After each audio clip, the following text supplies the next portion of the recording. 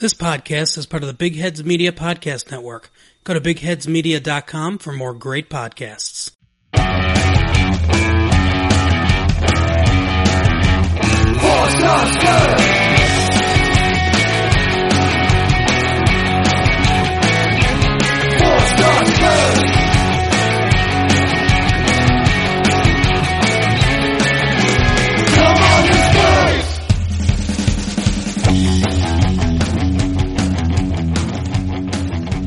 Monday, March 15th, and this is Season 5, Episode 28 of the 4-Star Spurs Podcast.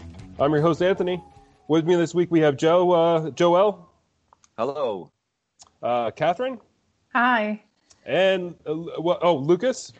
Hello, hello. And I almost skipped you, Sam, but, returning to the podcast, we have Sam. Sam G. It's nice to be welcomed. Or we should say English Sam, I guess, is probably, we could go English Sam, Ohio Sam. I think that'll work. Regardless. But I want to roll right into... We have a lot of topics to talk about today. I think we're going to have a lot that we want to say about the Arsenal match, despite not a lot of it being good. But first, I want to start off the conversation by talking about the midweek match and just knock that out. So this past Thursday, we had the home leg first against Dynamo Zagreb. That was Thursday, March 11th. So we kind of came out. We certainly dominated the possession. We were able to get a couple of home goals. I think more importantly, we were able to prevent them from getting any away goals. What do you guys think? Was this a job done? Nothing to see here? A bit of a rotated squad. Joe? Anthony, is your cat okay? Well, he's upset that my wife locked him out here with me. Oh, okay. I'm just checking. But if he goes there, he's going to yell on the other side of the door. So that's good. It was quite an unremarkable game and quite an unremarkable opponent. I think this Dynamo Zagreb game. They're just a pretty generic, like European second-tier league team. I think it's a really good result, actually. Like you said, Anthony, the main thing was not to concede an away goal. 2-0 is a really good result, and I don't envisage we'll have many problems with them in the return leg either. I think this was pretty straightforward and a good result. Yeah, this is a team that's pretty defensive too, so getting a couple of goals was pretty key. I think they had only given up one prior goal in this competition so far. Lucas? Yeah, definitely the thing going into it, I said 1-0, 0-0. Like, I don't care. The most important thing was getting that clean sheet at home there to prevent any away goals. But I think that it was kind of telling, like you had mentioned, that they had only given up one goal throughout the entirety of this competition in the round of 32, the group stage, all of that. But it was interesting to see how they were going to come out and play. Were they going to try and give us a game? Were they going to be filled with confidence? And I think we saw right from the outstart of that game that their whole game plan was to try to hack everyone that got the ball, especially in Ndombele. Like, they just tried to hack and disrupt and hope that maybe something went their way at maybe towards the end, similar to what Milan did, where Milan just was lucky to get that 90-minute away goal at United. So I think that's why, for me, the most important thing was where Harry got that second goal. It was able to just put it away. And because throughout the entirety, as I was watching that, I just kept thinking, man, we've been in control, but it would suck so bad if they're able to just nick something late here off a freak set piece or something when they really hadn't created anything. They had a few odd chances, but just I think they lacked the quality to finish them. And yeah, it was pretty, like Joe had mentioned, I think the word unremarkable was probably the best word I could think of to describe it. But for us, it was job done. Sam? Yeah, I think they were incredibly well organized, to be honest. Like, you can see why they didn't concede a lot of goals. I don't know if I agree that they were hacking necessarily, but I did think they were pretty good, pretty solidly set up defensively. It's going to be interesting how they set up this week, given what happened with their manager today. Or did anyone? I didn't read the article, but apparently there's some sort of he's going to prison, or like I don't like. Someone else will comment on that later. But yeah, I mean, it was a relatively unremarkable game, which is just as well for us sitting here in the middle of a work day, so we didn't all get too drawn into it. But yeah, I mean, solid result. I don't see any problems with finishing the tie off this week. Yeah, Catherine? Well, I agree. Where it did seem a little blasé of a game. The Croatian league isn't necessarily, of high quality, but it's the Europa League, so you have to take it seriously. And we saw that with the starting 11 and how strong it was. But then also, I noticed about 15, 20 minutes in that the Spurs players seemed fairly pedestrian, and that it looked like they were playing 60% of their energy and of how strong they could actually play. And I think that was because a lot of the Zagreb players, even though Sam isn't saying that I don't think that they were necessarily hacking them down, but their aggression of the Zagreb players, I think, was hindering the Spurs players to be a little bit more creative and fanciful in attack. But it wasn't something that to write home about, kind of, in a way. I don't want to make it seem like so marginalized, but we got 3 points, 2 goals, and we get to go there. If we get a goal, that's great. And so we're on the right foot. Yeah, I think there's a strategy there that when you're not the better team, that you play aggressive, you take those hard tackles, you try and keep the better team on the back foot a little bit. And I wish we'd listened to that. I think there's certainly it's understandable, but it's also why you don't want to see always our best players playing in a match like this either, because you don't want to take the chance of them getting hurt with a team that might be playing a little bit hacky. And I agree that they weren't particularly hacky, but there were some clumsy moves and things like that. That's to be expected when the team's not as good. On the coach, did anybody follow what happened with him? And I guess maybe that's better for our preview in the second half. But what happened with that today? He's got 5-year jail sentence for corruption or something, apparently, or 4.5 years. So he's had to resign. I think the sentence might have been suspended, actually, but he apparently was under pressure to resign, and he may have actually gone to jail. So it's a bit of drama for them. It's not ideal preparation, is it? Getting your manager put in the slammer before a big game. I was worried about it happening with us when we had a Harry Redknapp as manager. Probably shouldn't say that. It's probably liable. Allegedly. Podcast disclaimer. Yeah. 5 years in prison. Like, it's just mind-boggling. Like, why would you do this when you're already at the top of your game? Anyway, Lucas. Yeah, someone I wanted to give a shout out to in the game was Catherine. Actually set me up. She said we're on the right foot. And then I thought, well, unless you're Lamela, apparently, who still could not. He just refused. I think he had like 63 touches or something in that game, and not once was it with his right foot. And I still think he played really well. I thought he did a great job. That first goal that Kane had was, I think he actually, if he had a right foot, could have swept it in. But there's a great bit of creativity and a great drive into the box. And I think just someone like Kane in a game like that was blasé at times, or not a very exciting game, it speaks volumes when you have somebody of Harry Kane's quality that can just bury two, and I don't want to jinx it, but just end a tie right there with his quality. And I mean, the guy just continues to perform. I think he's now got 30 goals in 34 European games or something on that low. It's just remarkable what he continues to do in Europe, and we're lucky to have him. So I thought Lamela was great, but I mean, having someone of Kane's quality there just was the difference in that being a 0-0 and a 2-0. Well, one thought that I had with this match was when I first saw REA in the lineup for this one, I'm like, ooh, coming back from injury, I'd rather us hold him and save him for the Arsenal match. And this match seemed like it was ready made for Doherty, which I'm sure we'll be talking more about him when we talk about Arsenal. But that was something that caught my eye, and then there was also the substitutions. Did we really need to bring Gareth Bale on? In this one was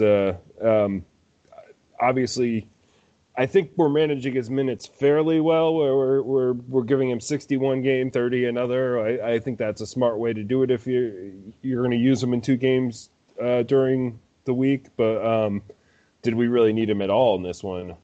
I think when he came on, that move was brilliant. When he did the outside of the left foot cross to Bergwijn, who is just like, seconds. Within seconds, yeah. I mean, that like you're saying, Lucas. That's the difference with Kane and Bale, is they just need a moment like that, and they can just do a bit of magic, And it was a bit unlucky. Bergwijn actually hit it pretty well, but the keeper did a good job on that one. Bergwijn's just cursed. He's never going to score a goal ever again.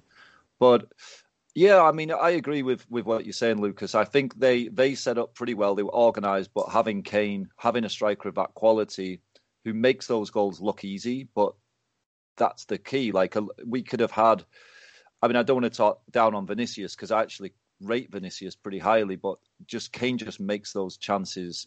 He's always going to take them, and that's going to always give us that advantage. And you're always kind of running the risk if you play Vinicius or you rotate the team without Kane. We don't have that finishing ability, and that is what made the difference in the game. Catherine? Well, and furthermore, we can wax poetic about Kane every podcast, but I do think that Ndombele had a great showing. I, at one point, wrote things like, what is a penalty? Because he was... Like, I know Lucas was saying he was getting hacked down and Sam wasn't wanting that word to be used, but he was the pinpoint of what Zagreb was going at Spurs for. And so I think that Ndombele should definitely be given plaudits. And then also I did write down during the match that as well, like whoever said it about Aurier, but it was interesting to see the dynamics with him being back, because when he's there, there's so many more crosses going in, and it is great that you have the attacking force that we do in games like the Zagreb game, because then you have more and more chances. And I think Aurier being back is a positive sign, as well as, like I said, with Ndombele having a great game as well.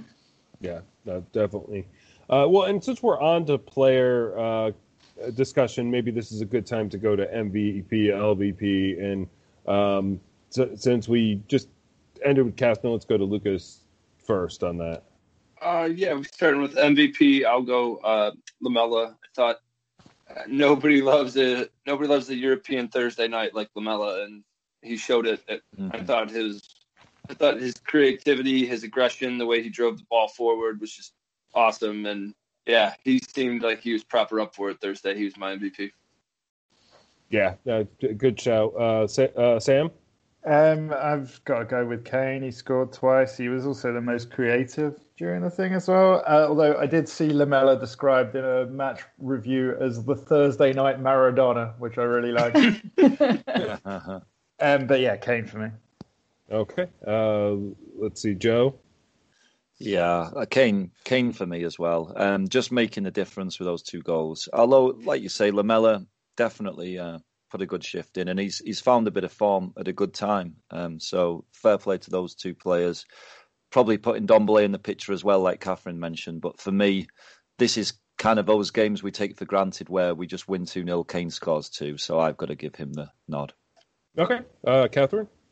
Yeah, I was in between Kane and Ndombele and Lamela for mine. So I'm kind of the grab bag of all the guys here. And with all the names. Those are the 3 guys that to really pick from in this match. I was leaning towards Ndombele, but it's tough with the 2 goals. Like that was everything that we needed in this match. I don't know if we would have done it with Vinicius. Maybe we would have, but so I'll have to say Harry Kane on this one. It's my MVP. Now, let's start on LVP. Do people have an LVP in this match? Lucas? I actually didn't have one. There's nobody that I would single out. I didn't think anyone played particularly poor. So no for me. Okay, Sam? I thought we had to choose one. That's a cop out, Lucas. I think for me it's a toss up between Ben Davis and Sissoko, not because they did necessarily do anything wrong, but they both sort of did their usual performance, which is, quote unquote fine. Ben Davis saved the goal. He can't be it. Ben Davis made a really good clearance in the second half. All right, well, we'll go with Sissoko then on Joe's recommendation. Joe, do you have one? I mean, I'm entirely in agreement with Lucas that I don't think anyone deserved it. But if Sam's been the harsh enforcer on this one, I will cede to my own rule and go with Sissoko as well. Okay. Catherine? I was also going to say no one because LVP means least valuable player, and I don't think anybody was the least valuable player. But maybe again, you go, Catherine, because you didn't have to do anything. That's always a good one to go to. That's true, but I hate just pouring everything on Hugo. Also, least is just comparative. It just means relative to the rest. We could have won 17-0 and someone still might not have been as good as the rest. You only scored 5. Yeah, exactly. I'll just go with the common thought and say Sissoko. Yeah, I don't think he was particularly bad, but usually when he's on the pitch, like he's most often the least good player. That's not saying he's bad, but least good. So, poor Sissoko, but you're lucky Nate's not here, Anthony. He'd take you to task on that one. But I agree with you. But yeah, I think he's being used better this year. Like when we had to rely on him for match in, match out. I think that was a problem, but we're at the point where he is kind of a substitution player at this point, and one that has a good level of fitness and good strength and some decent defensive capabilities. So he's definitely a useful tool. But if you got to pick somebody, I guess it's him. Well, I want to move the conversation along because I think we're going to have a lot more to say about the second match. And unfortunately, this isn't Do we have to? Yeah. I was going to say, I'm good if you guys want to talk about something else. How about we all stare at a list of top 10 movies that we want to see this year? How about it snowed today? We'll talk what about are you that having for St. minutes. Patrick's Day for food? If you are. English people. Well, Whoa.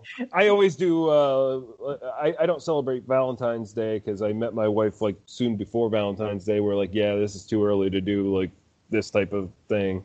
So, so when we were dating, we decided to go out for a nice fancy dinner on St. Patrick's Day, and it's a great time to go out and get a steak someplace because people are not out at steakhouses on St. Patrick's Day. They're out at Irish pubs and places like the Atlantic. So it's actually a good night to go out and have a nice romantic dinner.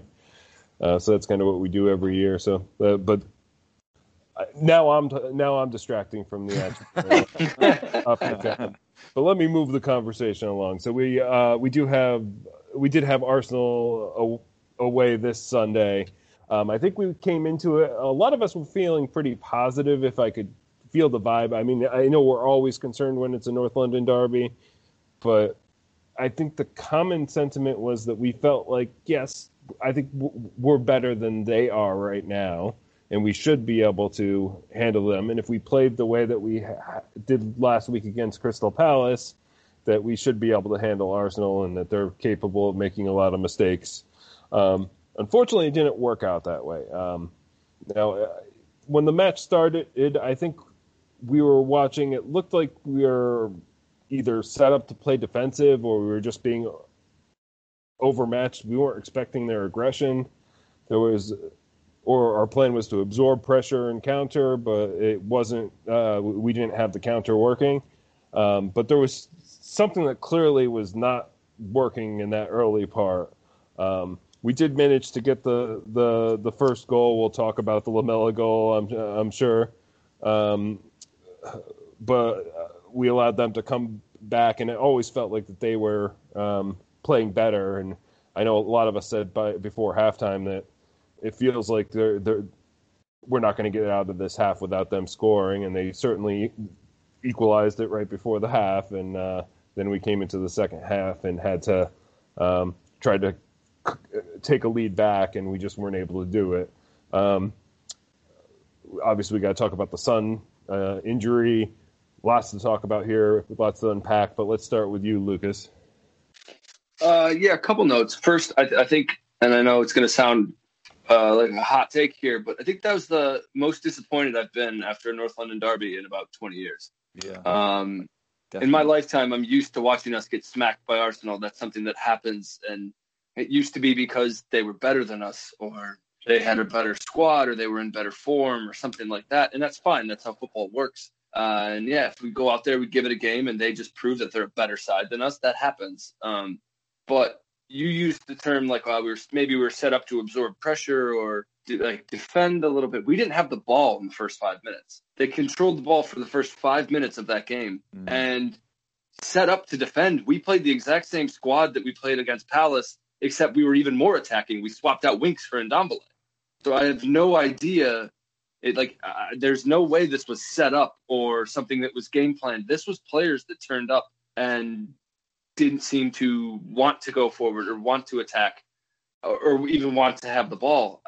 And were we expecting, you used the term like maybe we weren't expecting their aggression. It's the North London derby. Of course they're going to be aggressive. Of course they're going to be up for it. So I don't get how we weren't. Yeah. Joe? Yeah, we were terrible. Absolutely terrible. And I felt similar sentiment to you, Lucas, in that in the past, when we've gone there, until in recent years, we've been the underdog. But we've always, even when we were shit, even when in the 90s and stuff, we used to give them a game, right? We'd raise our game. Here we lowered our game. I mean, in terms of how we set up really attacking. Like Lucas said, we had 4 attackers on the field. We had Kane, we had Lucas, we had Bale and Son. And even when Son got injured, we put another attacker on in Lamela. We didn't put Sissoko in the middle. We had an attacking lineup, but we didn't play an attacking game. Like our strategy, I don't know what it was in this game, because you look at that lineup and you think, right, we're going to really go for it. But no one got a touch. Like Son went off injured after 20 minutes. He didn't even kick the ball in that time. Kane didn't get a kick until we were 2-1 down. We had one shot in the opening 70 minutes of this game. It was just such a timid performance. I mean, there's so many things. I don't want to take too long going on a rant or anything, but I really think that it was hard for me to figure out what our strategy in this game was. And we're going to go to Sam next, but I want to pose the first question that we have to you, and then you can go into what you wanted to talk about as well. But we have a question from the Quilkin, or at the Quilkin on Twitter. He asks, are performances like today in part down to fatigue, or do you think there are other more serious issues at play? And I think this is a good question for you, Sam. All right. First of all, I just want to answer something Lucas said. Lucas is doing his classic, it was the players, not Jose, thing. We don't know how. We know the players that he picks. We have no idea what he told the game plan to be. I've got no idea. What it was. The only thing that we all pretty much to a man questioned was Doherty starting as as part of a flat back 4. Turns out we're all right on that one in this particular game. In terms of this, do we think it's no, I don't think it's anything to do with fatigue. We've performed like this before this season. I mean, it might be, maybe, but we can't use that excuse for several performances like this earlier in the season. Arsenal just got back from Olympiacos, to be fair. Why are we more tired than they are in that case? Yeah, I don't know. I don't know the stats on how many minutes all of the team have played. But we have rotated a little bit. I know that we've played as many games as I think, any club in the top 5 leagues this season, apart from 1 or 2. So yeah, maybe it's something to do with it. This may shock you all, but I'm not an elite level athlete, so I don't know how much this like grinds down their bodies and to perform at that level. But like, you know, we haven't played like 3 games in a week every week for the last like few weeks. So I don't know. Short answer, I've no idea if it's fatigue, but I would be surprised if that was the predominant element. I would jump in there and say, to answer that question, that I certainly think that the Son injury could have to do with fatigue. Son has played a lot of minutes. Injury. Yeah, hamstring is 100%. And you're right, Anthony. Son's played the second most minutes other than Højbjerg. So a hamstring injury is definitely a fatigue injury for sure. Yeah. Especially the way he pulled up. He was running. It wasn't like on it wasn't an injury that happened like during a play or contact with another player or anything like that. It was, it was just something that he stepped funny and pulled, and that does come from fatigue. Lucas? Yeah, I think that like definitely my answer to the question would be I don't think any of the way we played was based on fatigue. I think the only thing that could be argued would be the Son injury. Or maybe I think Højbjerg played pretty poorly yesterday also. I think maybe that could be fatigue because we've all been screaming for him to get a rest. But, I don't know because Arsenal's been playing a lot of games too, and they came out and seemed up for it. And Joe said we didn't have a shot we had 1 shot through 70. We didn't have our first quarter. We had our first corner kick in the 78th minute with 10 men. So the game plan the first time we played them was clear. Like, let's set up, absorb pressure, and hit them on the break. And that's exactly what we did. That yesterday felt like, let's just not have the ball, but there was no, okay, we'll hit them on the break. It was when we got the ball, it's like, we'll just smash it as far as we can and give it back. So I don't know. It was until, like, the irony is, like, Lamela, I'm sure we'll come on to, but he was the first person that looked like he had a pulse and was after it and up for it. And unfortunately, maybe that enthusiasm led to some of the way he played after his goal. But yeah, it took a long time for us to even have a guy on the pitch that seemed like he was up for it. And I think maybe maybe he was handcuffed with subs because of the being forced to use the Son one early. I don't think that's an excuse, but maybe he would have liked to do what he did to Dyer against Olympiacos and pull him off or something, or get Doherty off at halftime or something. But I don't know. That whole thing was a clusterfuck yesterday, and I have no idea what that was. Well, I think Ndombele might be another player that you could argue that maybe there's fatigue. I mean, obviously he used to not be a 90-minute guy, but we have been starting to get that out of him. But I don't think he looked particularly fit in this one. I think he was struggling a lot. That may have been what Arsenal was setting up against him in the midfield, so I don't want to be completely unfair to him. But part of it felt to me like he wasn't happy with the role he was asked to play in this match, maybe, if you think it's a strategy thing and not just the players not doing their job. But Catherine, I think you were next. Yeah, well, I do think it's both. To go back to the question about if it's either fatigue or more serious issues at play. And fatigue, like what Joe said, Højbjerg and Son are the 2 most run-down players because they've played so many minutes this season. And hamstring, like big muscle injuries, like Son just got, like a hamstring one. We don't know how long he's going to be out for, if it's going to be a week or 8 weeks. But those are from fatigue. And then also with Højbjerg, he's making so many uncharacteristic mistakes recently, and it's not just in the Arsenal match. It's been in previous matches that, like, your mind just isn't as quick, and you can't think 3 passes ahead when you're that fatigued and you're playing every game and you're playing hard every game. Because Højbjerg is a hard guy. And so it definitely is fatigue. But then also I do look at and see of how when Lamela comes in, and just kind of fires everybody up. Is that part of the game plan or even the ethos of the club, how it is under Jose? And you would hope so, of Tadeu has continued through Mourinho.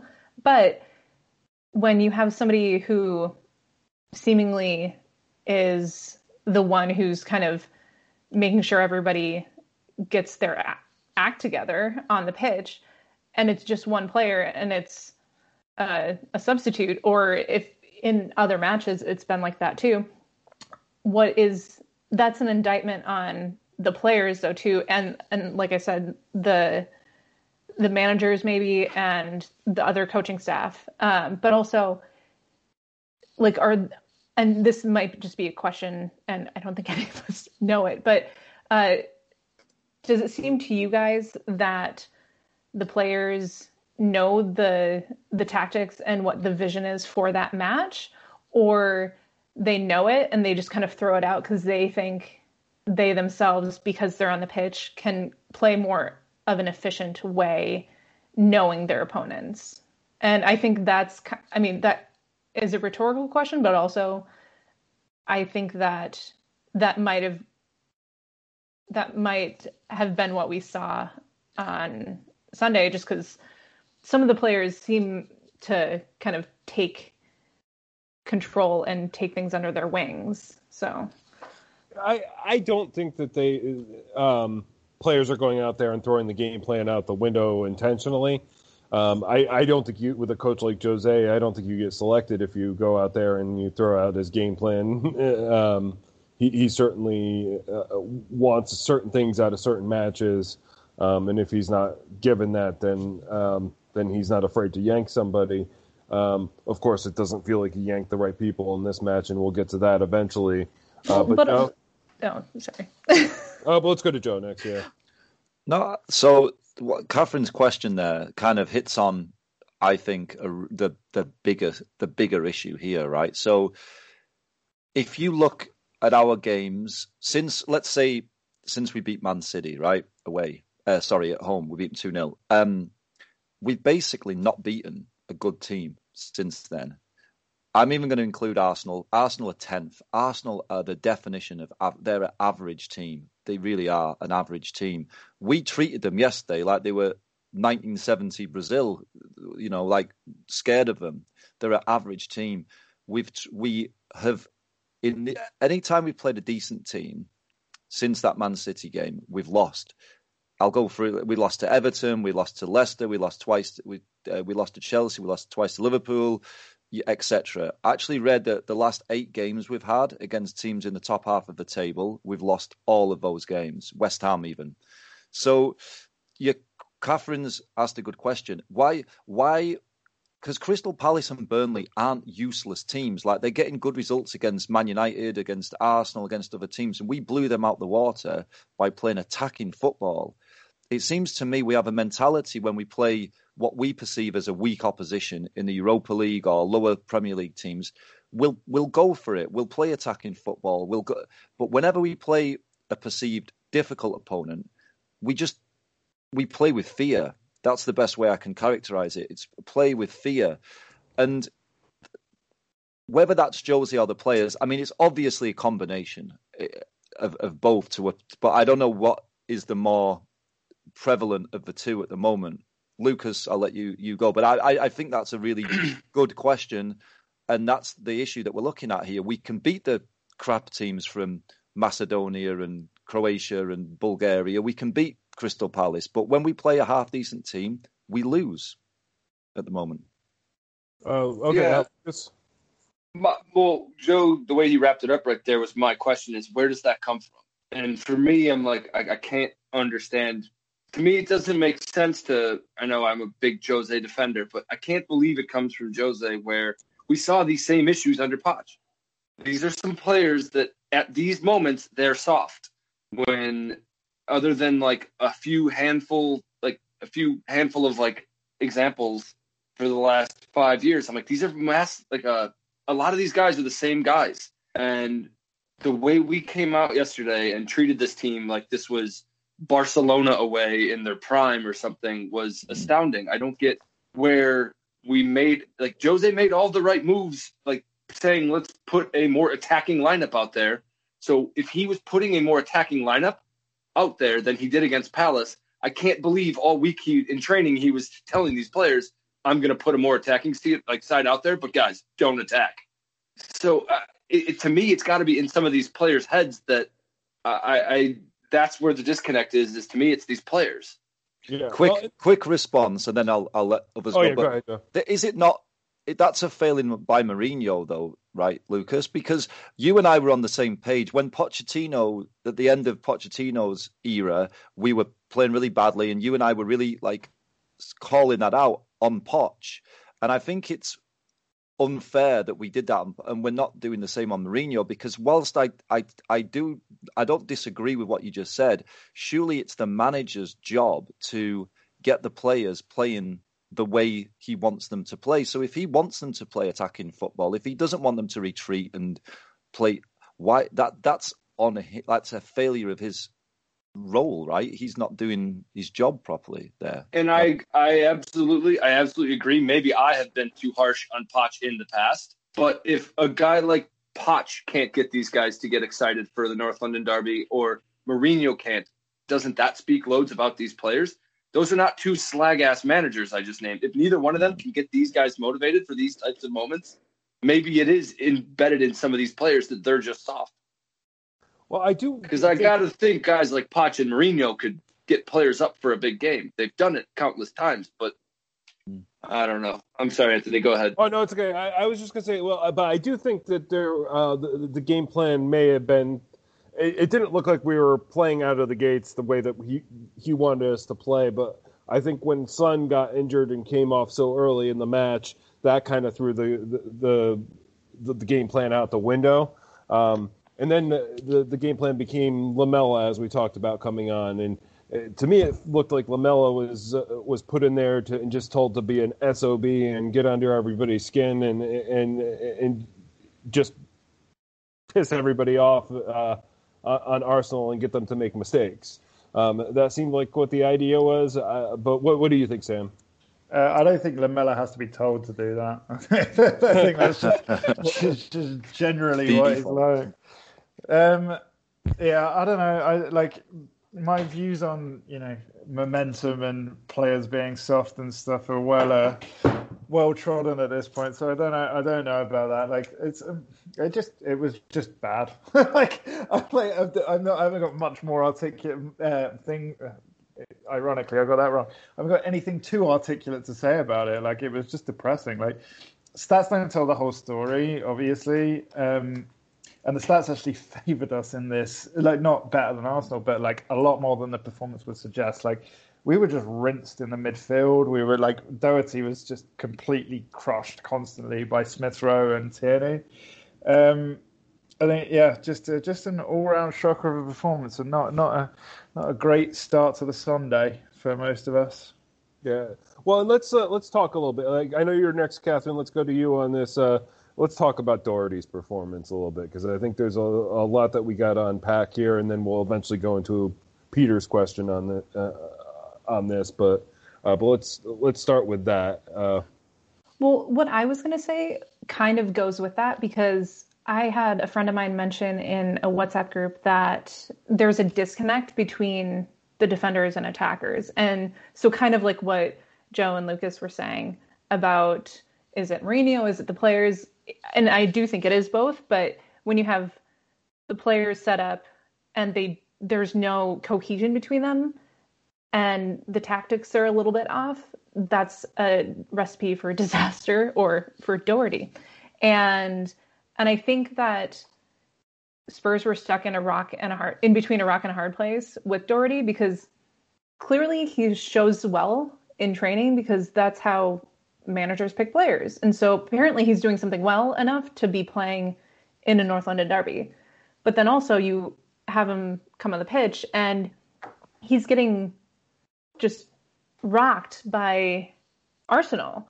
And where does that come in to the equation with substitutions? Because Bale had to come off, you have Lamela coming on, you have Sissoko, you have all these players who you then have to do a little tic-tac-toe, where I don't remember my childhood games.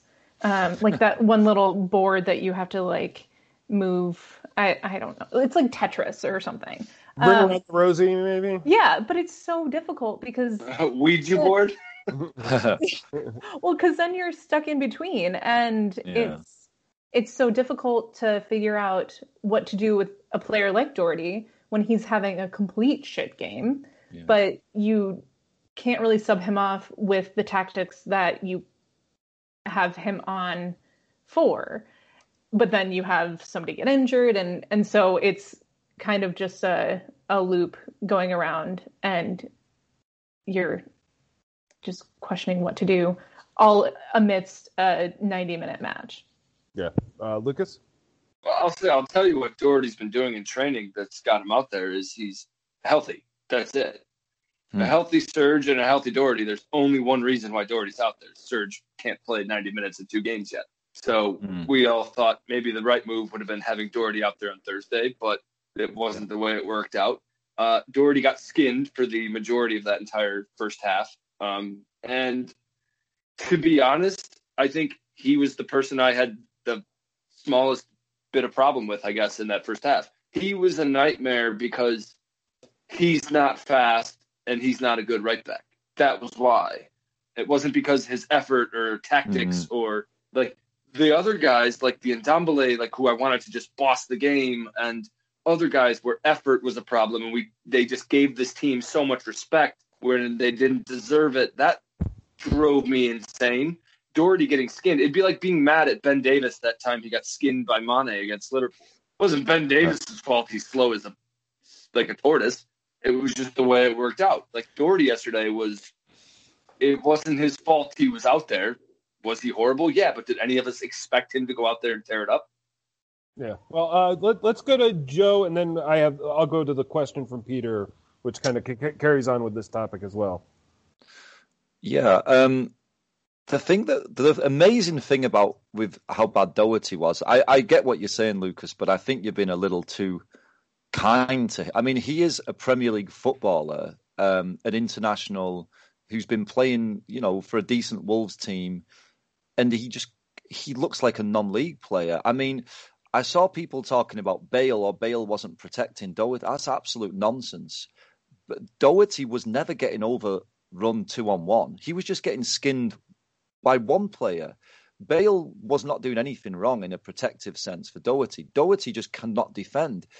Smith Rowe is a kid. He's a good player. He's a good player, but he's a kid. I mean, if a established Premier League wing-back, full-back, I mean, I'm still not having that you can't play full-back, a conventional full-back if you're a wing-back. It's just, I think that's nonsense as well. But he's getting done one-on-one every single time. Smith Rowe's just walking. For the goal, he doesn't even drop his shoulder. He just does him so easily. And I think it's criminal that Doherty was in the... You're right. I agree with you in that sense. He shouldn't have been in the team. Again, then, that's got to be on Mourinho, because if Aurier isn't fit, Tanganga played out of his skin against Man City when Sterling was against him. So if Tanganga can be the man of the match for us against Sterling, why is he third choice right back and we're playing Doherty over him? You know? Well, let's go to Peter's question, which I think is going to carry on with this topic that we're already talking about. And Peter asks us, Bale pod question. Was Bale's early hook born out of Mourinho's mounting frustration over his reluctance to help Doherty out of the shitstorm he was in, or is it something else? Bale's death mask expression at being subbed spoke volumes. Trouble in paradise, he asks. So what do you guys think? Was he not doing what he needed to do to help protect Doherty? Was that the problem with Bale? Is that why he was yanked early? Lucas? But I don't feel like that's his job. It's like Bale wasn't put out there to be Doherty's safety net. That's not what he's supposed to be doing. I think maybe the sub was because Sissoko has that, and Sissoko's done that back when we really couldn't trust Serge. Sissoko's job oftentimes was to go be like a little bit of an outlet to help Serge. So I think that's maybe what the sub was, is like Bale isn't used to, nor should he be, but he's not used to being somebody's safety net for a right back. So maybe that was just what that was it wasn't like Bale had done anything to that point either, whether that's his fault or the fact that we had nothing in the midfield moving us forward. But I think the sub might have just been like, at that point, Sissoko has proven that he can cover for Doherty. So I think maybe that's what it was, but I wouldn't read too much into it. Of course, Bale looked pissed that he got taken off 60 minutes into a North London derby. I'm sure he had an idea in his head that was a lot different of how that was going to go. But no, I wouldn't read too much into it. But I think it was just a tactical thing saying Sissoko's proven he can cover, so maybe he can help out. It's where we were being beat. They were attacking us on that side of the pitch. Yeah. Joe? Yeah, just very quickly, because I've kind of already said my piece on the question, really. But Bale's switch of play made the goal, right? So I agree he had a poor game by his very high standards of late. But he made the goal with the big switch over that Reguilon knocked, just like he did against Fulham when people also said he didn't have a great game. He still made the goal in that by breaking the lines and giving it to Son in that game. So I think it was a terrible call to take Bale off when Son had already gone off injured, and then we've only got one match winner in Kane on the field. I think if Aurier wasn't fit enough to just be a straight swap for Doherty, then he shouldn't be on the bench. I think it was a really poor call, and it came back to bite us when we were chasing the game. Yeah, no, I agree. Especially with those set pieces where somebody like Bale can step up and knock in. All it takes is getting a free kick in the final third, and Bale can completely flip the game. Yeah, he could have brought value even if he to the attack, even if it wasn't from the run of play, for sure.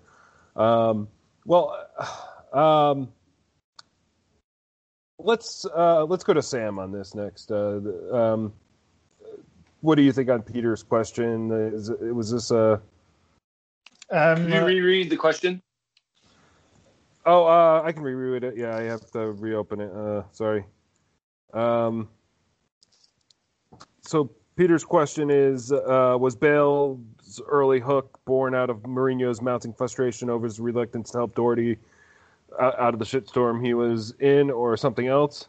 And then he mentions like Bale's deathmatch expression at being subbed off, speaking volumes, and asks if it was trouble in paradise. Yeah, I mean, I agree with what was said about. Obviously, he's going to have a horrible expression after being yanked in the North London derby, but it didn't feel that the change at the time felt, to me, I didn't love it. Like, we were 2-1 down in a North London derby, and bringing Sissoko on usually isn't going to get you too many goals.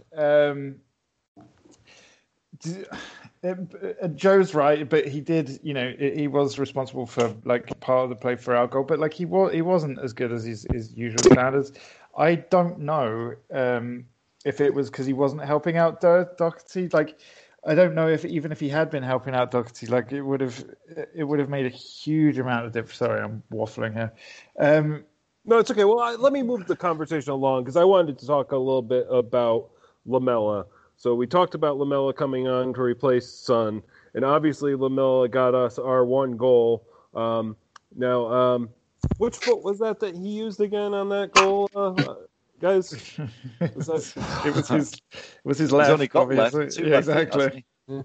He apparently only has one foot, but obviously a beautiful little goal. If we had won that game, that would have been a goal for eternity in a North London derby. We would never forget that goal. But Lamela had the rest of his game to go to, and we've often talked that Lamela has never gotten 2 yellow cards and been sent off until this North London derby. So let's see. I think Lucas, you have your hand up next, and then we'll go to Catherine. No, it was just funny. My brother had mentioned that yesterday at the pub. He said only Lamela could score a goal that cool in the North London derby and then negate it by picking up 2 yellows in 50 minutes and leaving us a man down. It's really hard for me to be personally upset by his play. I know I get on him a lot because he gets that yellow card. And it is a risk. I think the second yellow was a bit, that was questionable, but at the same time, it's like that's what happens when you're playing on a yellow, is there's always that risk that something could be perceived as a slap to the face or something like that. But it is hard for me to be that upset with him, because when he did come in, he was the only person that actually injected a little bit of life into the way we were playing. I thought he was the only one that seemed like he was aware that we were in a North London derby yesterday. So as disappointed as I was with the way it ended up, I was grateful that he at least came on and injected a little bit of a pulse into what we were doing. Yeah. Catherine? Well, I find it so interesting that there are so many people on Twitter and social media who have been saying things like, that was the most Lamela game that I've ever seen because he scored a Rabona and had 2 yellows, but then also he's never had a red card. And so it's really not him to get a red card. So it'd be more of like him, I don't know, having a different type of goal or something. Or at least fouling somebody, but not getting a yellow card or a red card. But Catherine, Son has more straight red cards than anybody on our entire squad right now. It's like, it doesn't make sense. And it's You'd wild think it'd to be think about Lamela, that. but you're right.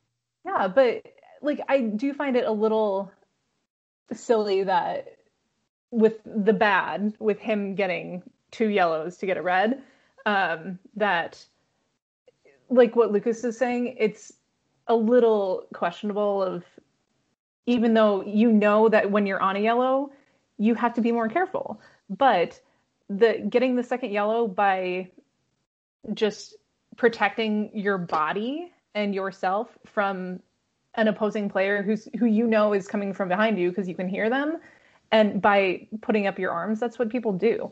But I understand because it's an elbow to the face and blah. He just should have been shorter. But with the good part of it, I think Lamela just had one of the most brilliant goals, even though it was in a North London derby that we lost.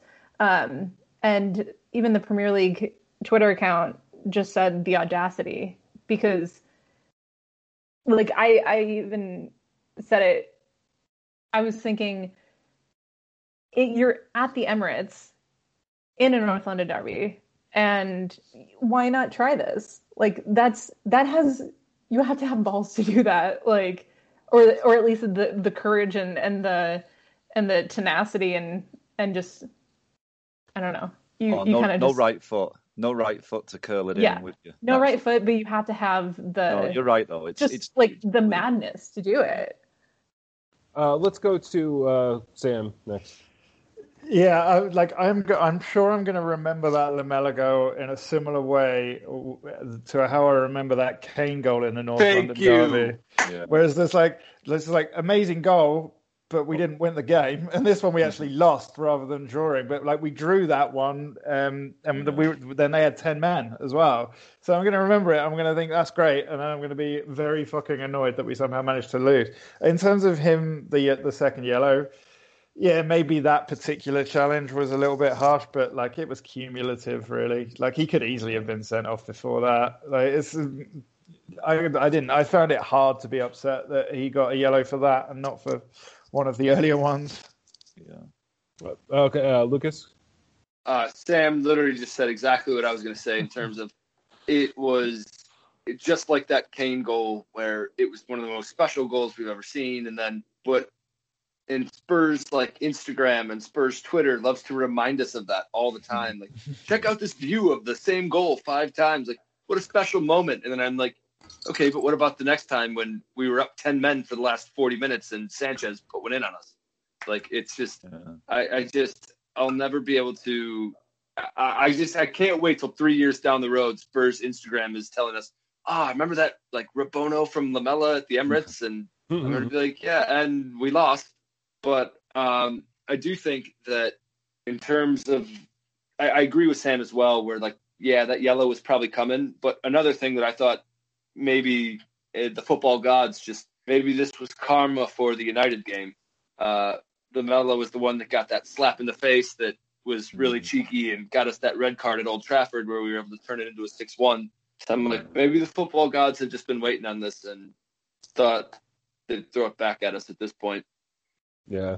Yeah. Well, any final thoughts on this match? I know it's we've talked a lot. We probably could talk for another 20 minutes, but let's wrap it up with Joe before we go to MVP, LVP. I'm interested to hear what you all think. Do you think that was a penalty? I think my feelings on this are complicated. I think it was a penalty, but I don't think it should be a penalty. If that makes sense. I think like technically under the rules, from what I've read, like yes, but like the ball had already gone. Like it feels like that should not be a penalty. But yeah, you just think that you think it was a penalty, right? You think it was fairly clear cut. I think it's definitely a penalty, but I can see the argument as to why it wasn't, but a lot of people mentioning that he like whiffed the shot and he'd lost, but it doesn't matter. Like the rules of football don't say if someone has a shit shot, you can clatter into it. You know? Yeah. I mean, it's a bit unlucky because I can if Lacazette hits that right, then Sanchez is kind of doing the right thing, but this is what Sanchez is. He's like, he commits himself to these slightly like reckless situations, and if it slightly goes wrong, then it's a disaster. And that's what happened here, in my opinion, is he left himself in a position where he had to try and block it, and by trying to block it, he fouled him. And I think it's a definite. I mean, I wish I'd felt otherwise. I'd feel some injustice, but I just felt like it was definite penalty. Yeah, well, and he was having such a good match too. So. He was playing well. Yeah, I'm not as you probably know. I'm not a huge fan of his, but he's been a lot better lately, and he did okay overall yesterday. Yeah, unfortunate situation. Lucas?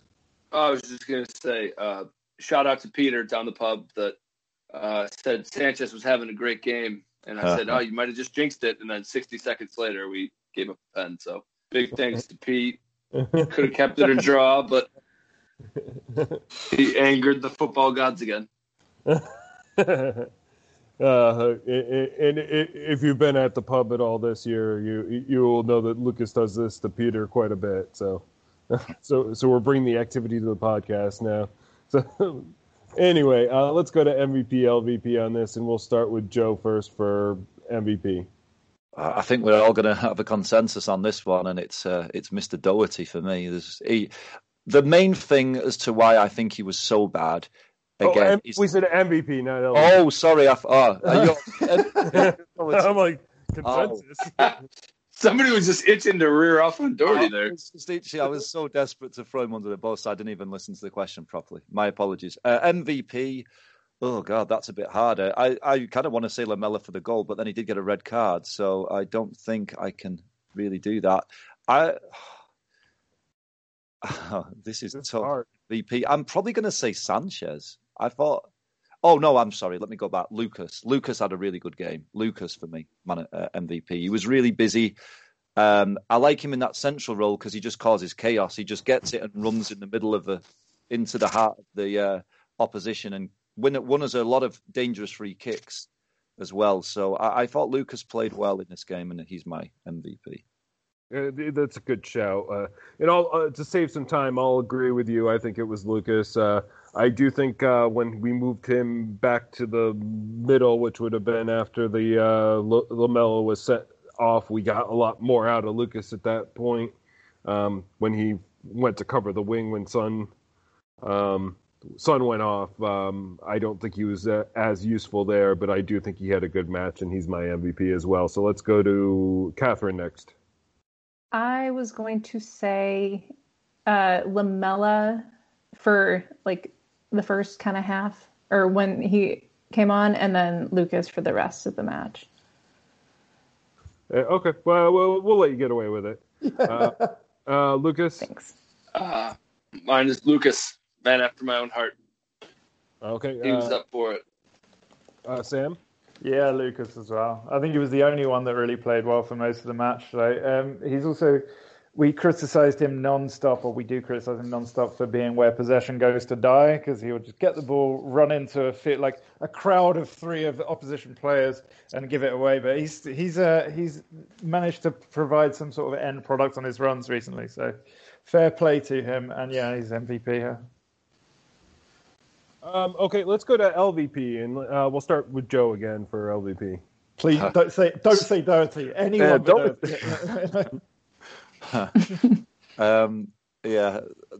The reason specifically it's Doherty is because he was just getting done one-on-one, and that's what really was doing my head in the game. Is if a player's getting doubled up on, you can kind of forgive it because it's a 2-on-1, but he was just getting rinsed by a one-on-one situation constantly, and I thought he was awful, and he's my LVP.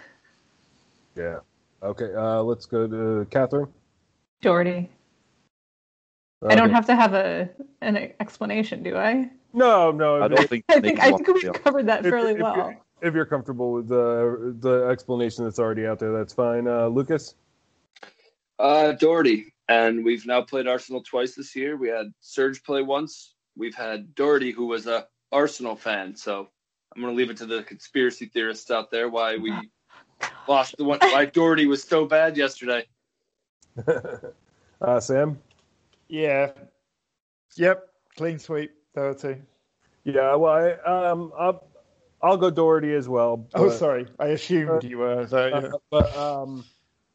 But I also think I didn't disagree with Ndombele coming off.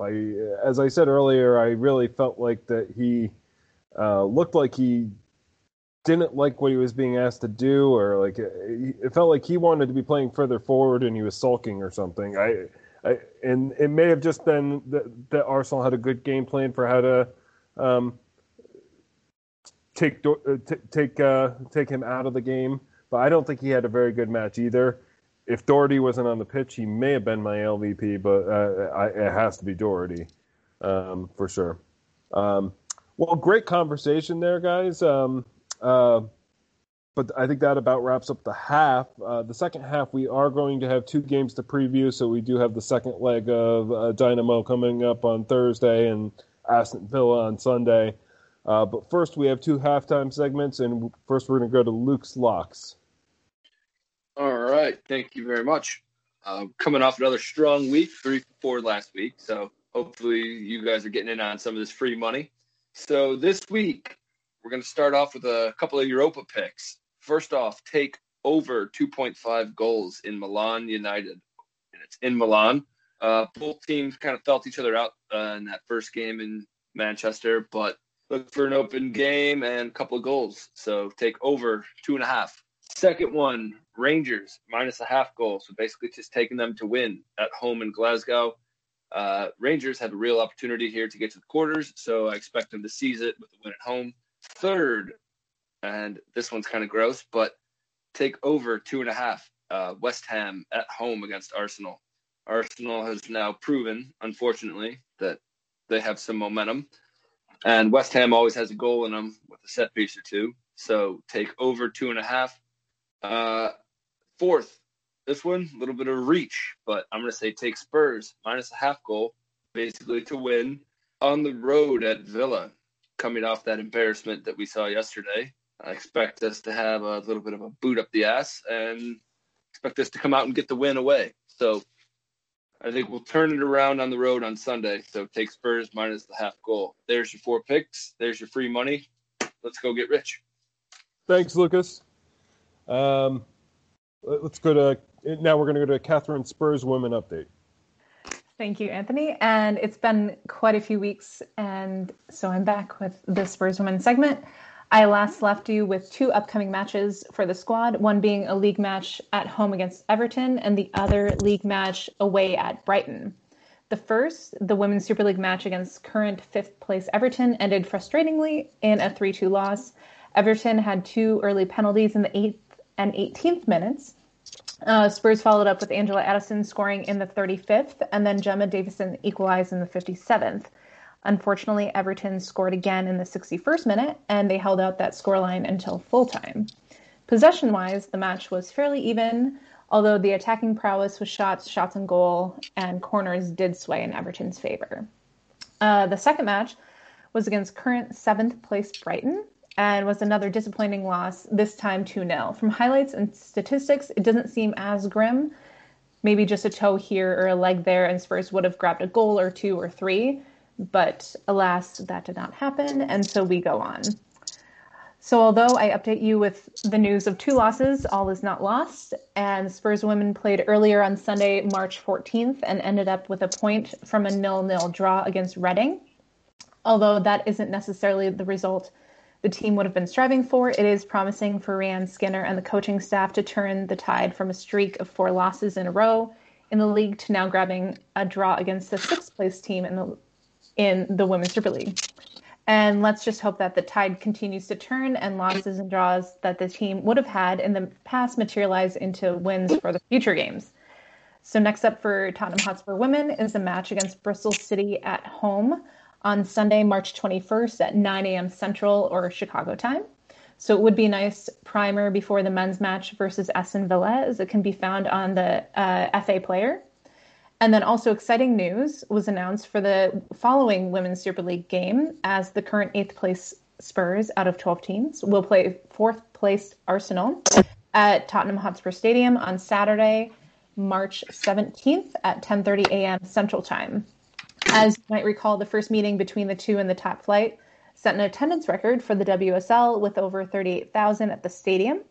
And although the match on the 27th will be, of course, behind closed doors, the game will be streamed online to watch for free, and there will be a Spurs women's edition of N17 Live. So if you can watch, please stream it and watch and cheer for the team, because although the rivalry in the women's game and the Women's Super League isn't as contentious as the men's game, it is still a North London derby. But that's all for me this time. Feel free to message me on Twitter at Catherine Rupp for Spurs women questions or just comments or just to chat. And that's all for me. So back to the pod. Thanks, Catherine. I'm going to roll right into these next 2 games because we still have 2 to preview. So coming up this Thursday, we have the second leg in the Europa League of Dynamo Zagreb away. This is at 12:55 here in Chicago time. And currently, they still sit in first place in the Croatian First Division with 57 points. That's 18 wins, 3 draws, and 3 losses.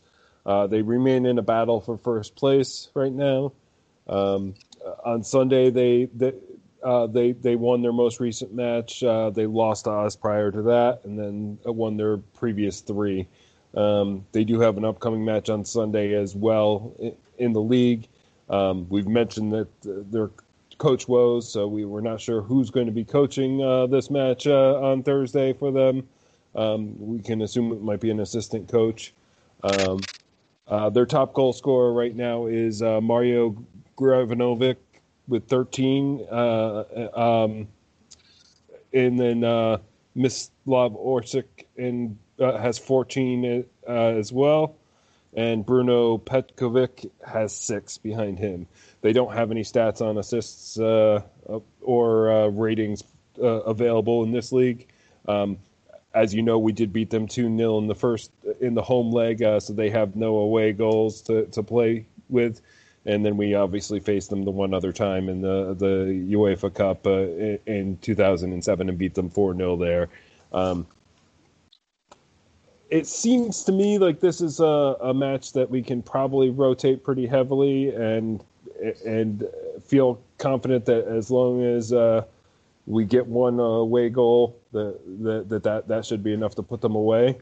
But what are your guys' thoughts on this? Let's start with, I'm going to call Sam out. I suspect that we, like as you said, I think we've got enough to go through. I don't know what sort of lineup Jose's going to select. If previous is going to go, but previous is anything to go by, we're going to line up pretty strong. Hopefully, maybe we start. Hang on, let me rephrase that. I think that he probably starts Kane. I don't know if Son's. Is there any word on Son's injury, by the way? He's going to be out for like at least a month because a hamstring injury, even if it's minor, you're going to make it worse if you play on it. So we've got the international break after the Villa game. I think he'll be out. I'd be amazed if 3 weeks is the very best we can hope for. All right. So I'm doubtful that Son will start this week. Then I'm going to say that he'll probably start Kane. Maybe he runs out Dilly. Like I think we're going to have enough. They're going to be incredibly well organised again in defence. I don't think we'll set up particularly attacking. We'll see. I mean, you're not Spurs if you don't think that we're going to concede an early goal and it's going to be squeaky bum time for the rest of it, really. But we should have enough. Yeah, Lucas. I was going to ask. Correct me if I'm wrong. Did Højbjerg picking up a yellow? Does that mean he's out for this one? Yes. Yes. So he's out. He's unavailable for this one, which is probably a blessing that we. Yeah, maybe he forced himself to get a break, which would be might be a plus for us. I think if we can just find a way to get one, no matter how it happens, it's that just ends the tie. I can't see them putting 4 past us, and that's what will need to happen if we can get that one. But yeah, I expect to see a bit of rotation where we'll probably see Sissoko out there. Wouldn't be surprised to see Winks. Lamela will start, won't he? Because he's got to be out for Sunday. So yeah, Lamella's going to be out there. I wouldn't be shocked to see Bergwijn back out there. Maybe this is a Vinicius with Kane on the bench. Kane being brought in, especially if they're able to get 2. I would kind of think like Jose might have that second leg mentality where if it does get 2-0 and it could create that extra time, then you're going to have someone like Kane or like even just the Kane on the bench to get that extra 30 minutes. So I would be shocked to see Harry start, but I think there's going to be a bit of rotation, and if we can just find that way to get one, could end it. Yeah, I agree with you, Lucas, and I think that this would be a good start for Vinicius. And I know that Jose doesn't seem to be using him, even though he seems to find ways to score when we do use him. I do think that like Bergwijn, maybe Lucas playing some minutes here to start, even though I think we're going to need him for the Aston Villa one, but just to have some starter power in there. In the attack as well. Bale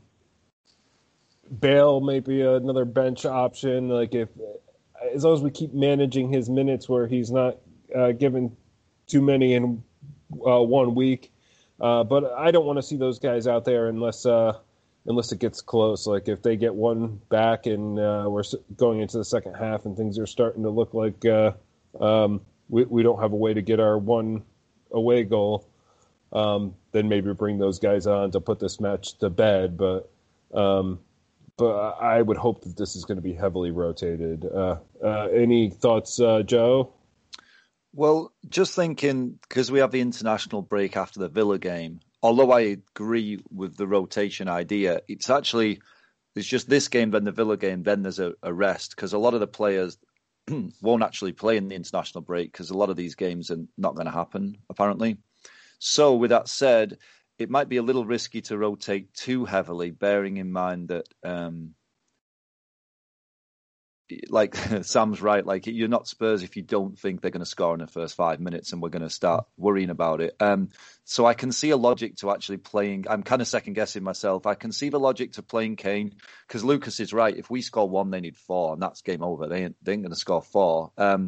So in many respects, kind of leads me to think, just attack them, right? We just get 1 goal and then the tie's done.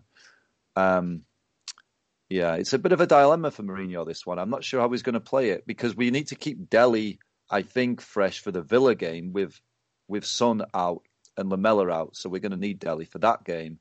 So a little bit of a selection dilemma here. Yeah. No, I think you're right. Like Dele Alli is going to be needed for Villa. But Lamela can play this. So yeah, I could see Lamela playing this whole match, actually. Catherine, any thoughts?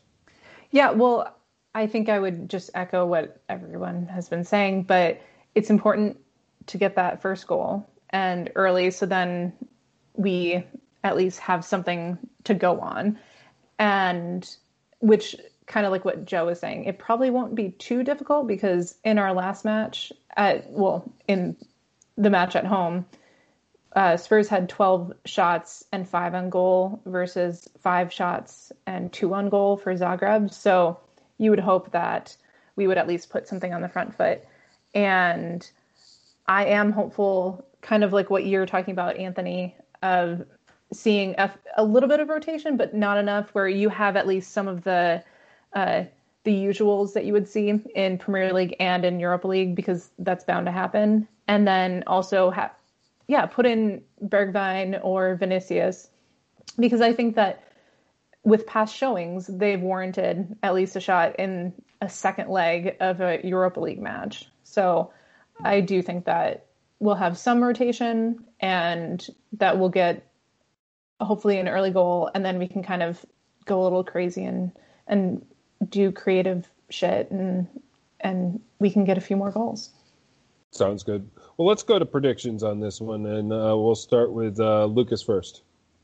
I actually had 1-1, and I had Lamela. I think it's going to be early, and then we kind of coasted out. But 1-1, Lamela scores. Okay, I like it. Sam? No. Sounds a right laugh, Sam. But I mean, it's in the middle of the workday, so I've got to predict what I want to happen. No, I think that they're going to set up defensively. I don't think we're necessarily going to go all out on attack, and I can foresee a drab 0-0 here. Okay. Joe? Yeah, I actually think we're going to win this game because I don't think they're very good. And I think with the 2-goal behind, they're going to have to come out a little bit in attack, otherwise they're going out. So that'll open up some gaps, and I think we will play a pretty strong team. I say we're going to win by the odd goal, 2-1 to us. Let's say Kane and Lamela. Okay, Catherine? I will say a 2-1 win, and goal scorers will be Bergwijn and Lucas. Okay. We know one of those won't be right. Can't be Bergwijn. Hey, I'm holding out hope for him, so that's why I'm willing it to happen. It's a good, brave call, Catherine. I applaud that. Luke's locks. What odds would you give on Bergwijn scoring? Oh, I'd put my left kidney on the line. Bergwijn scores. Stakes are high.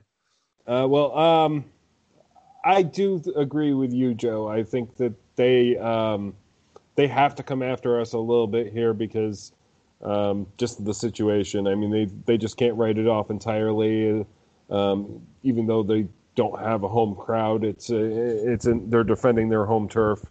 So I think they will try and attack us. They can't play the defensive game that they tried at the lane. So I think it's going to be 3-1. I think we get a goal from Vinicius. I think we get a goal from Lamela, and I think we get a goal from Kane, who does play some time in this one. But I do think it might be a little cheeky at first, like maybe they get the first one, or we get one and then they equalize, and it doesn't go anywhere. But we get a couple late goals to kind of put the whole thing to bed.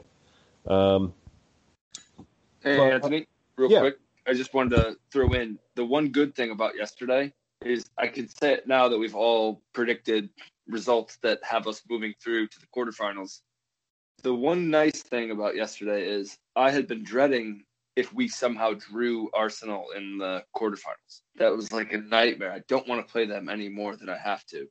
But right now I'm like, unless it's United, there's no team that I'm actually hoping that we now draw Arsenal in the quarters or the semis or some point, because I'm like, we owe ourselves a little bit of retribution. So I could say if we can get by this Thursday and we can see ourselves through, the nice thing now is that I can say I'm looking forward to playing Arsenal again at some point. Yeah. Hell, I hope it's the final. Like, just give me a chance at them again. Yeah, we can't play that badly again. Put it that way. Yeah, it's got to be better. Now, good shout there. At this point, it would be nice to have another derby to be able to get a little of our own back. But let's move the conversation along. We have one final game to preview before the international break, as Joe mentioned, and that is Aston Villa away. So Aston Villa certainly currently sits in 9th place in the league with 41 points. That's 12 wins, 5 draws, and 10 losses. Most recently, they had a 1-1 draw to Newcastle away this Friday. Prior to that, they drew Wolves. They lost to Sheffield United. They beat Leeds, and they lost to Leicester. Upcoming, they take on Fulham on Saturday, April 3rd. So after the international break, they come back and take on Fulham. Their top goal scorer right now is Ollie Watkins with 10. Both Jack Grealish and Anwar El Ghazi have 6 behind him.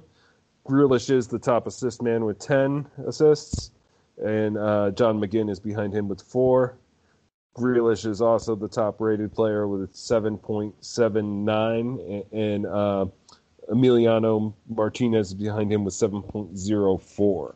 The last 5 times that we have played Aston Villa have all been 5 consecutive wins. February 2020, we beat them 3-2.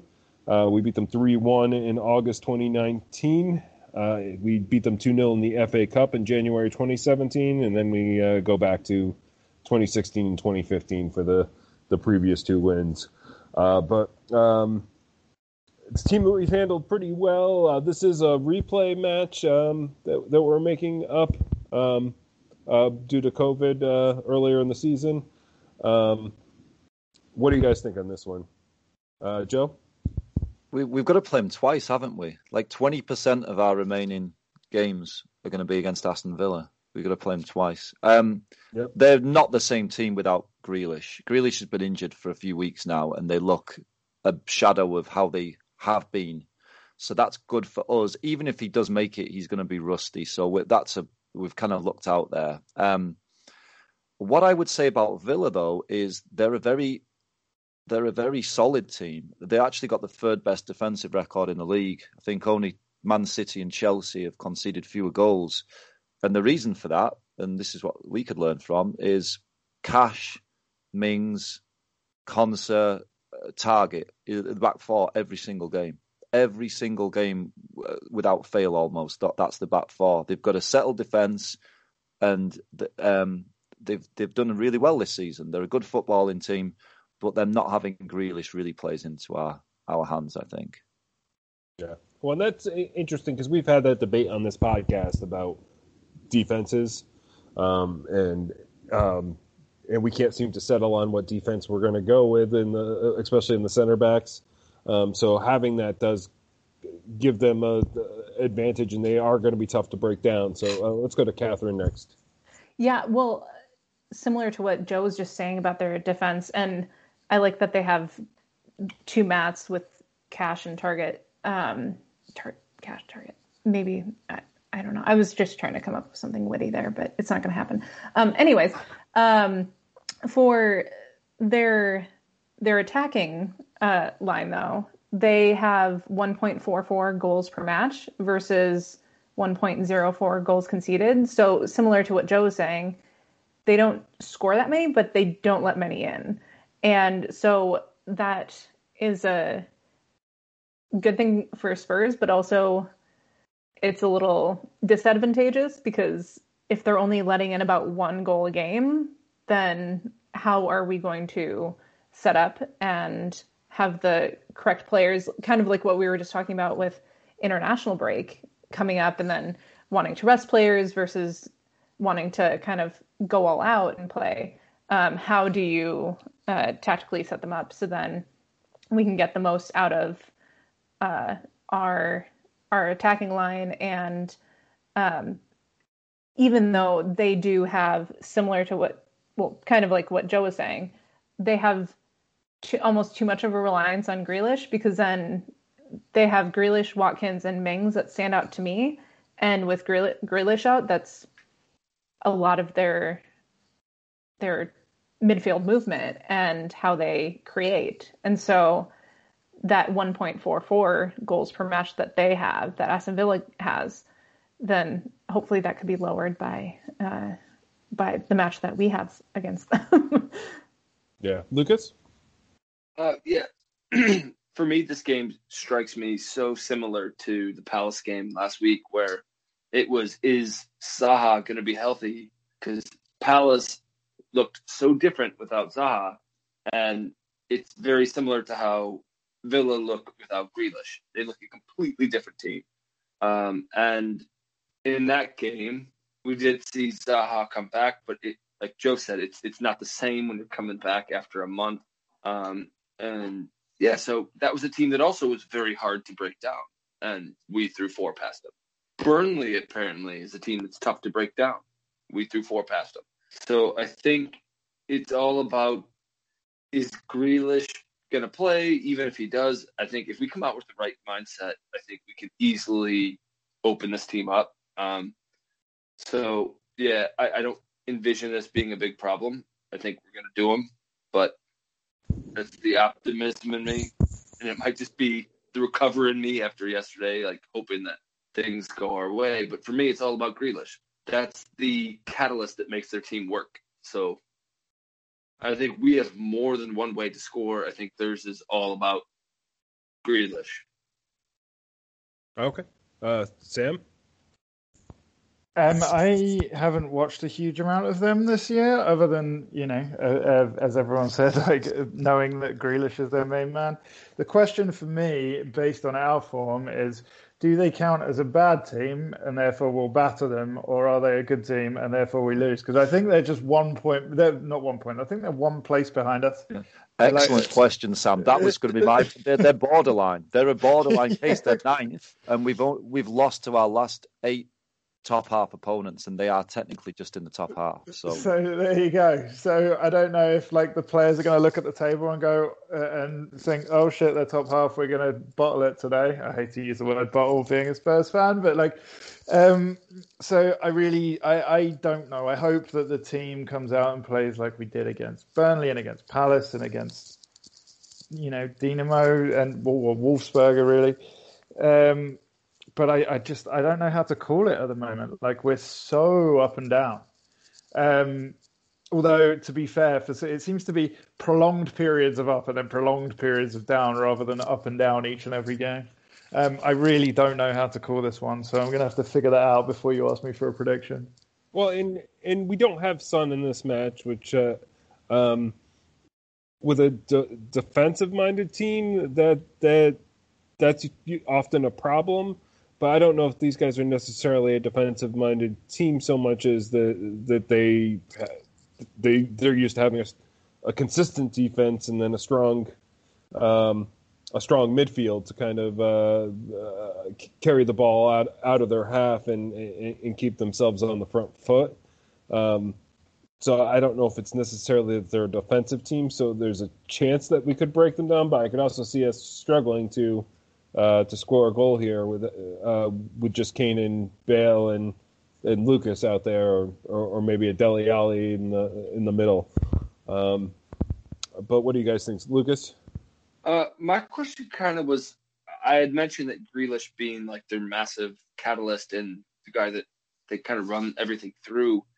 What do you think, if you're Villa, do you think that I'm trying to guess like what their season aspirations are going to be? Do they think they can finish in Europe?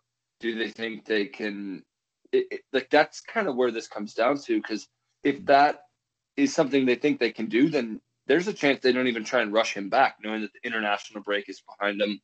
Like maybe they're just saying leave it be, and they have to play us again anyway. This is the only team we haven't played yet this campaign. But I think maybe if it kind of depends what their season aspirations are.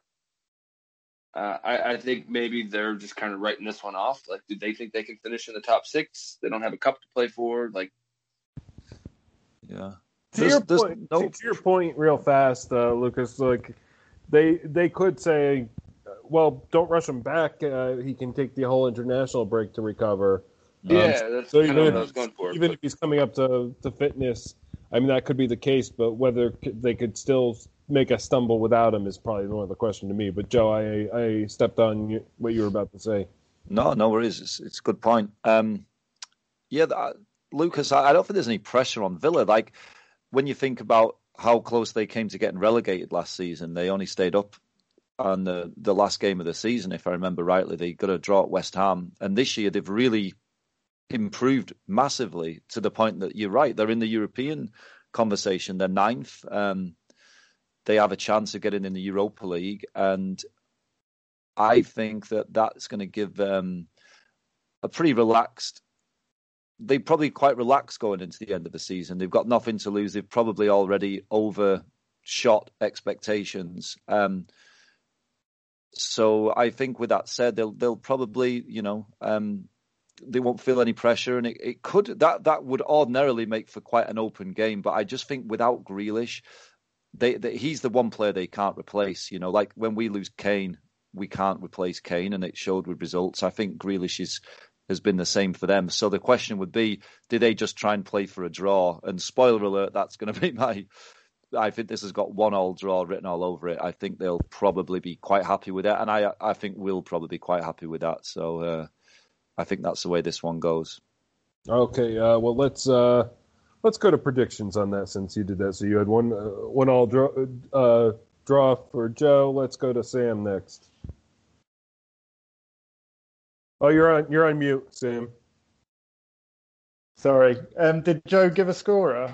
Yeah, I'm not right. So Catherine's inspired me because she said Bergwijn was going to score. I'm not going to go that left field, but I'll deviate from the traditional Kane or Bale prediction. I'm going to say that I think Reguilón is going to. He's not scored for us yet. He should.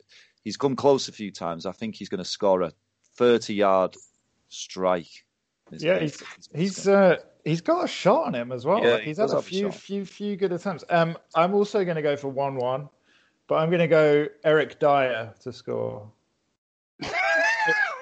So like a header on a set piece, or no? I was going to say, at least Joe said I'm not going to go that left field. You went the most left field we could think of. Dyer has scored a lot more goals for us than Reguilón has. I've seen Dyer score for us. He's done it. Yeah. Yeah, I mean, also he's been taking free kicks occasionally. So please, no more. But yeah, 1-1 Eric Dyer. I'm behind in the predictions game. I need to go left field to catch up. Well, I need to be right to catch up, really. But we'll go. Who's leading the predictions game? Oh, I don't know. Lucas, I'm right on your tail, mate. I don't try to big myself up here, but I did say we'd go 1-0 up at Arsenal and then lose 2-1. Just saying. And you also said dodgy refereeing decision. But you didn't. Yeah. Should be bonus points for that. Lucas, your prediction next. 3-1. We're gonna do them, and the late one's gonna be for Villa, but we're gonna go 3-1. Kane scores 2. Lucas scores 1. Okay, I like that. Catherine? I will predict a 2-1 win with Kane and Dele as goal scorers. Oh, that'd be nice to see a Dele goal. I'm apprehensive about this one, and I do think you guys might be right on the draw. I'm going to say 2-2 draw, and I'm going to be disappointed. But I kind of think that Jose is, after this Arsenal loss, at some point he's going to start thinking we're putting all of our eggs into the Europa League basket. I don't know when that happens. Certainly before the weekend we had opportunities to creep up into 5th place and potentially be challenging for the 4th place spot, and then it makes more sense to really keep putting emphasis on the league. But I just I don't know if he's gotten to the point yet where he's like, you know what, let's just focus on the Europa League, and maybe we'll see the stronger side than we even think in that one, just to put the competition out of reach.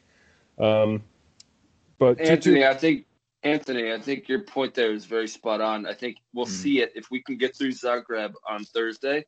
I think this is like the final test What we do on Sunday will then kind of determine where Jose's head is at throughout the rest of the campaign, going into the international break. I think, assuming we get through Zagreb into the quarterfinals, whoever we draw, which we'll find out on Friday, I think that will kind of be our Villa result will determine whether Jose's playing for top 4 or just throwing all his eggs in the Europa basket. Yeah, and he's done it before. This is exactly what happened in 2016 when he was Man United manager. They were in a similar league position. I think they were 7th, and he just basically sacked off the Premier League and just focused on the Europa League, which he won that year. So it turned out to be a pretty good strategy. But he was resting United's best players in the league to play them in the Europa League, and I think you're right. I anticipate we'll get to that stage sooner rather than later, and we'll start doing the same. Yeah, unfortunately, and I don't know if this will be it yet because we do have the international break after. We could just go for this game and then rest everybody later. So it might not be time to make that focus yet. But I still see this be a problematic match for us, and I'm going to stick with my 2-2. My goal scorers are Harry Kane and Bale. I think Bale will get one in this one. Just safe bets there because those are the only 2 guys that seem to score for us. But that's when we go with this one. Well, any final thoughts before we wrap up the podcast for the day? Yeah, I'm just going to add, I said Eric Dyer, it's not going to be a header, it's going to be an absolute screamer from I'm going to go 40 yards just to add for the bonus points. Well, is he going to do a Rabona, Sam? He's going to try and emulate Lamella. A Rabona with his 40, head. If he scores a Rabona from 40 yards, then I'm buying everyone's drinks at the Atlantic for the rest of the season. I guess. And then, hang on. Oh, what's today? The 15th? I'm writing that down. Sam offers free drinks at the pub. March 15th, 2021. He said that. Whisper to the empty stadium. I was going to say, it's going to be like Dyer's going to do the Vertonghen at Wolves, where you get that outside of the box header that somehow is 20 yards out, but that header still finds its way in. I lost set piece roulette on that header as well, or one. Yeah, one. You won it. Yeah. You paid. There's no losers in set piece roulette. Well, anyway, that was an excellent time, everybody. It was a very fun podcast. Thanks to everybody for being on today. Thanks to Lucas, Sam, Joe, and Catherine. But that about wraps it up. So thanks to Tommy for editing and sound tonight, Charlie for the music, Kevin for social media, Catherine for Spurs Women Update, Lucas for Luke's Locks, Timberly for the logo, and as always, the Atlantic Bar and Grill. It's great to be back there watching matches once again.